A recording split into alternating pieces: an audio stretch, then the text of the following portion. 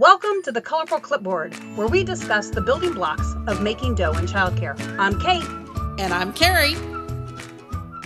Welcome back to Colorful Clipboard. So today, we're going to talk about something a little bit heavy.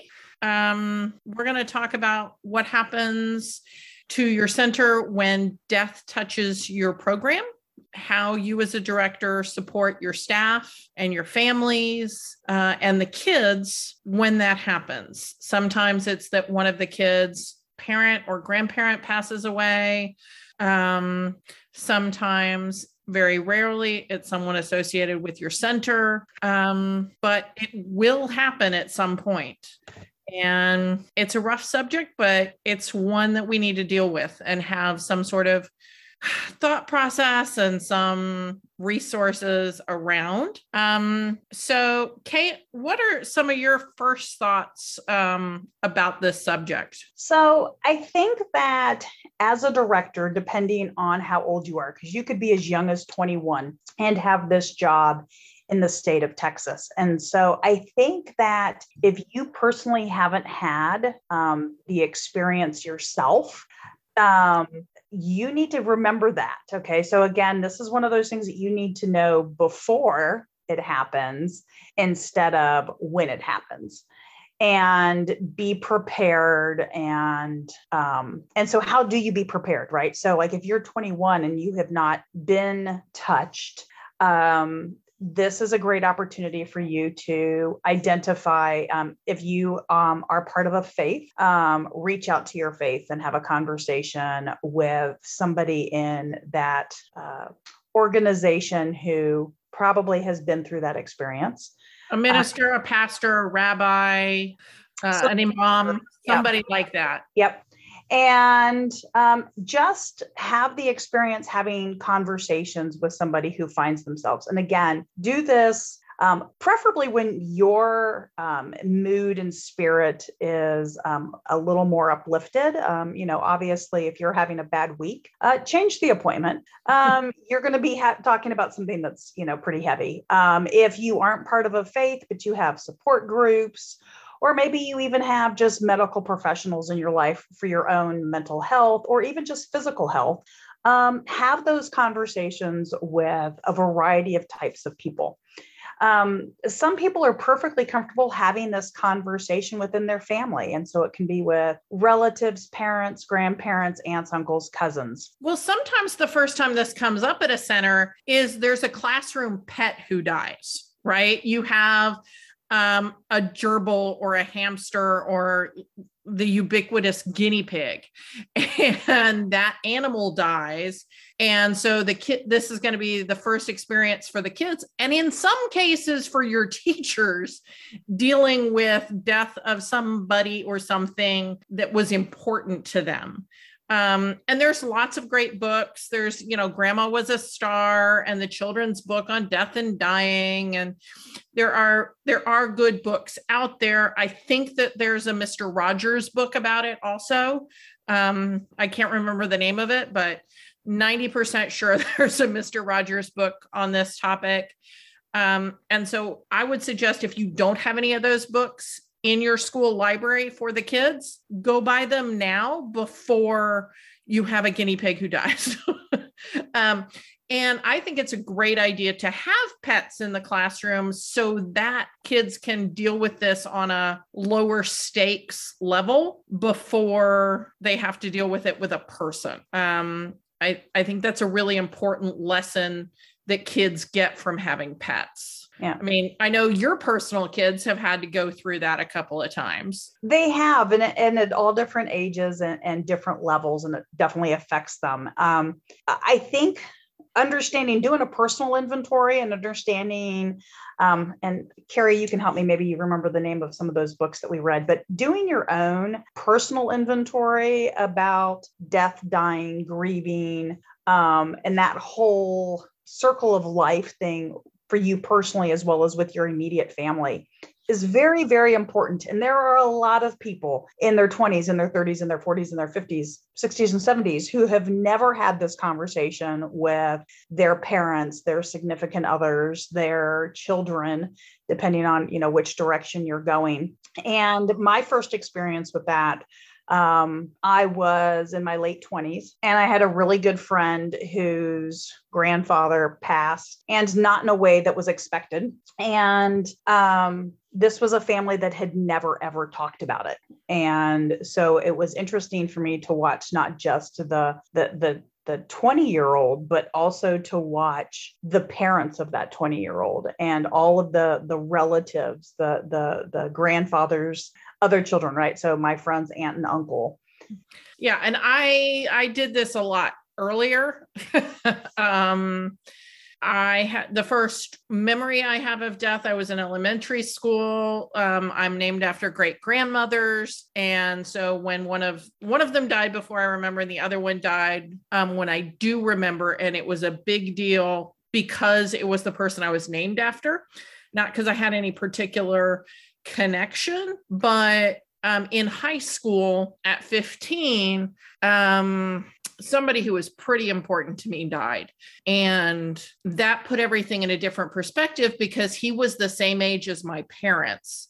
And it was like, wait, people my parents' age can die when I'm in high school? That's not okay. And then I had a high school friend die in high school. And then I had, 10 people die in the first 5 years after I graduated from high school. I don't know what it was about my graduating class. Well, I guess a couple of them were the grade below, but I had a lot of them. And books that are helpful from the adult perspective, I can't remember the names of them. One's called like On Mortality. And then there was the one written by the doctor that we read. And that might be On Mortality. And then the other one we read was the book written by the college professor who had pancreatic cancer. Yeah. And I'm my Google Foo is not as good as your Google Foo. So why don't you use some Google Foo while we're talking? But those are books if you're dealing with the parents or if you're dealing with your staff. And part of what, made me realize we hadn't talked about this topic, and perhaps we ought to, is I was checking in on one of our directors that I hadn't heard from in a while, and we found out that he had passed away. So it can touch your center that closely. And if it does, that's going to impact your teachers, the kids, and you as the director. I mean, if you're the director who passed away, you don't have to deal with it. So, okay.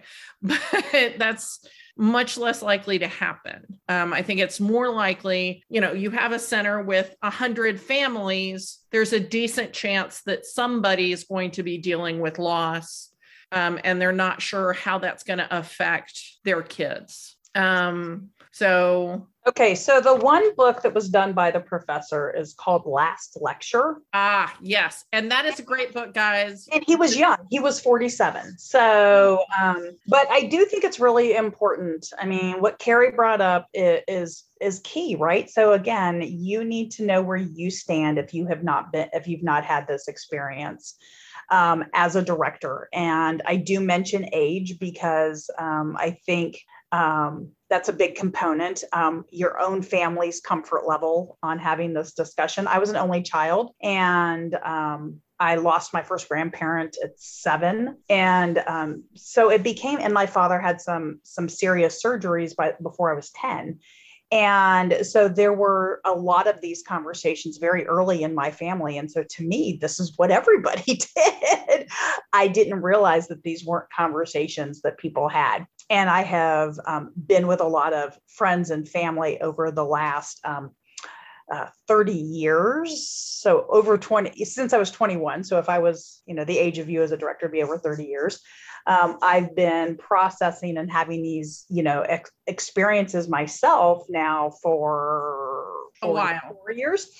And, I can still remember the little things, but I also never, as a child or even as a teenager, had an opportunity to really understand what grief meant. So just because I could have the conversations didn't mean I knew how to process or what that looked like. Because again, we all have different types of families who share emotions differently. So again, now is a good time for you to understand your own mental health process. And again, at 21, I would have thought you were nuts for talking to me about this because I didn't quite get that my family wasn't squishy and that I needed to be squishy at some point in time in my life. Well, and I think another thing that is hard for people is when kids lose a loved one, they don't process it all at once like adults do. Like we feel the whole wave at one time.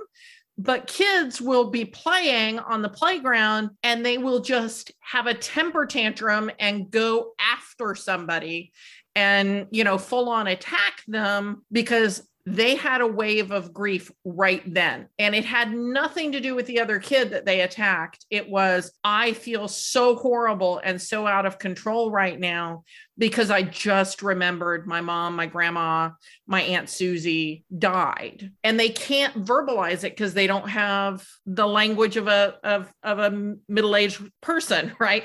They don't have the language. So they just act out. Yes, but even those people don't necessarily have the words because they don't understand. They don't know what a trigger means, right? Like I remember being in my 20s and having, a horrible kind of experience come over me. And I couldn't figure out why. I was at a park. There were all these awesome dogs. Well, there was a dog that looked exactly like my grandmother's dog. And my grandmother and grandfather, the way my father and his sister dealt with it was very private, matter of fact, and it was done, right? There wasn't funerals or any sort of gathering. And so it was just all of a sudden, I didn't get to visit them anymore. And, so all of a sudden I'm at a park with all these animals and there's this dog that runs by that, the last time I remember seeing a dog like that, I was 12 and had never processed death and dying. And here I am in my 20s, just bawling at a park over a dog, and so that's why, you have to know. And, there's terms I've learned as an older adult, like triggers and understanding what those triggers mean and how do you react to them and how do you care for yourself? Because as a director, it's okay to show your emotion. It's also okay to understand that you need to give your staff, parents, the kids, whatever time they may need. And again, this is that business part of me, right? What's in your standard operating procedures? Are you familiar with the Family Medical Leave Act? These are things that, even somebody like I had a staff person yesterday who, again, she's in her 20s and her mom called her yesterday morning at like 6 a.m. to let her know that her dog had passed away. And this is the dog that she had growing up. And she was a mess for the whole day. And it's like, what do you say? It's very, very hard other than figuring out how to be understanding. Yeah. This is not a time for the suck it up buttercup line. This is not when we use that. No. And not in our industry and, not generally women to women. Yeah. But, that is a phrase we can use on other things, but we can't use it here. Yeah. And I think, again, as we're talking as directors, we might have staff who are confused and they're like, oh, little Michaela is fine. She's been playing just fine. I know that her, uncle died on Thursday, but it's Monday and she's fine. And so we need to help that teacher understand that, Michaela may be playing, but there will be times, or there may be times when Michaela is rude to other kids for no good reason, when she's aggressive, maybe she doesn't want to go to sleep, maybe she doesn't want to eat certain foods. All of that could be tied back to her processing at her level, the loss of the uncle that was, maybe the person that she did kitchen cooking with. We don't know what their relationship was. And so helping our teachers to understand that kids grieve differently than adults. And it just because they're not saying I'm sad and sitting in a corner and crying doesn't mean that they're not grieving. And they may not be able to focus, or they may want to eat a lot, or they may want to sleep a lot. Like, all of these things can go either direction. They don't want to eat at all, or they want to eat a lot. They don't want to sleep at all. They want to sleep at all. It can go either way. And part of our job is to help our staff get it, that the kid there is a good possibility that that child's not going to be themselves for a while. And it might not be because they had a relationship with uncle, whatever. It's that their parent isn't okay. And so that's messing with them. So one other thing I think that's probably worth us touching on, and again, we could have this be one of our very long podcasts, but because it is one of those subjects that I don't think you want to listen to for an hour, the only other thing I'd like to touch on that I think is really important for you as a director to think about your own personal experiences, reflect in advance if possible, don't wait till it happens, is again, that staff member or parent or spouse of somebody who has a terminal condition. And sometimes even just the phrase cancer freaks people out because,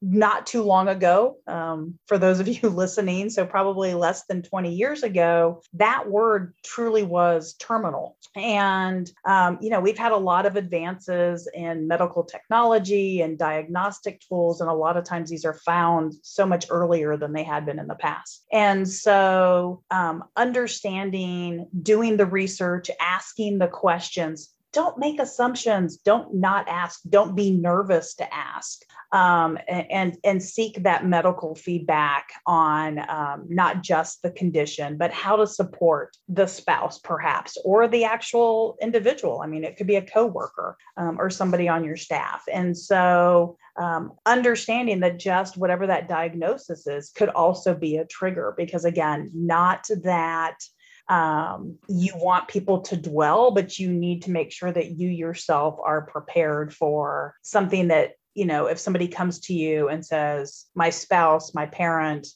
my child has this condition and it's terminal, or has this condition and we don't know what's going to happen. Yeah. Right? Not knowing the prognosis, for me, the period of time after yes, this is cancer, but before we got the prognosis was definitely the worst. Well, not the worst. It was really bad. The dying was the worst. The other thing that we haven't touched on is talking about where a person goes when they die. Mm-hmm. And I think if you're in a secular program, this is a huge issue. If you're in a religious program, you just go along with what is the religious stance of the religious program you're in. But if you're in a secular program, you're probably going to have some staff who are like, no, you're worm food, and other people who are like, you're in heaven and this is a virtual place, and other people who are like, no, you are in the sky, you are a star. So there's a lot of variety there. And so again, I think this is a worthwhile thing to talk about with your staff and put it into your staff training plan. I know we're always telling you to put stuff in your staff training plan, but it's because we need to take time and be thoughtful about what we say to the children. Where did the guinea pig go when the guinea pig died? Or are you going to be somebody who just says, oh, the guinea pig is napping, closes, puts a blanket over the guinea pig hutch, and then runs out go to some guinea pig breeder and gets a guinea pig that you think is close enough that the kids aren't going to notice? I mean, or it went to a farm. It went to a guinea pig farm, and that's where he's going to live now. Yeah. Most guinea pig farms are, for feeding larger predators. I don't think that's a good place to go, but the kids aren't going to know that. So I think that's an important thing to talk about. There's also something called the circles of grief, which is the closer you are to the loss, you can talk to people going out, but the further away from the center you are, you can't go in. So if you're the spouse or the child of the person who passed away, you can talk to anybody about your feelings. But if you are the neighbor of the aunt's sister-in-law, you can't go talk to the spouse about how bad you feel that they just lost their spouse. No, if you're the neighbor of the aunt-in-law, you can talk to people who are further away than that. You can't talk to people who are closer to the loss, because people who are grieving do not need to be caring for the other people who are also involved. So you as the director shouldn't be talking to the staff member who's experienced the loss about how sad you are that they had the loss.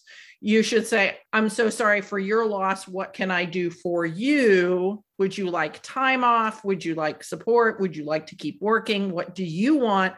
And then when you need to feel some expiation of your pain, you go talk to somebody who only barely knew this person. You go outside the circle. Absolutely. And then finally, I want to kind of close with, again, before you need them, find out what your community resources are. If you live in a major metro, chances are there are nonprofit organizations that are specifically designed for children. There are professionals who can come and talk to your staff before, during, and after. So again, they can do something for you now. They can talk to you if you have somebody who's diagnosed. And then they can also talk to you towards at the end of life. And these are generally, again, depending on the size of your community, available in both a religious and non-religious background. And so again, if you've only got one option, talk to your staff and use what option you have, because again, don't wait. If nothing else, if this week didn't show anything else to both Carrie and I, it is helping you through this now is definitely going to be better than you calling us, trying to figure out how to handle a situation with a staff person or a parent. So we hope this helped you a little bit with thinking through this issue ahead of time. Or if you have already got something going, give you a couple of resources. Again, if you need help finding books for your staff or books for your kids, reach out to us at hello@Colorful Clipboard, and we'll be happy to help. Thank you for listening to Colorful Clipboards. Connect with us on social media at Colorful Clipboard, or send us an email to hello@colorfulclipboards. Send us your voicemail with your own questions and stories. If you want to keep learning with us, visit Texas Director, where we continue to have seminars, licensing, programs, and more. This show has been made by me, Carrie Casey, and Kate Young, with assistance from Hallie Casey and Marie Young. If you learned something today, share the show.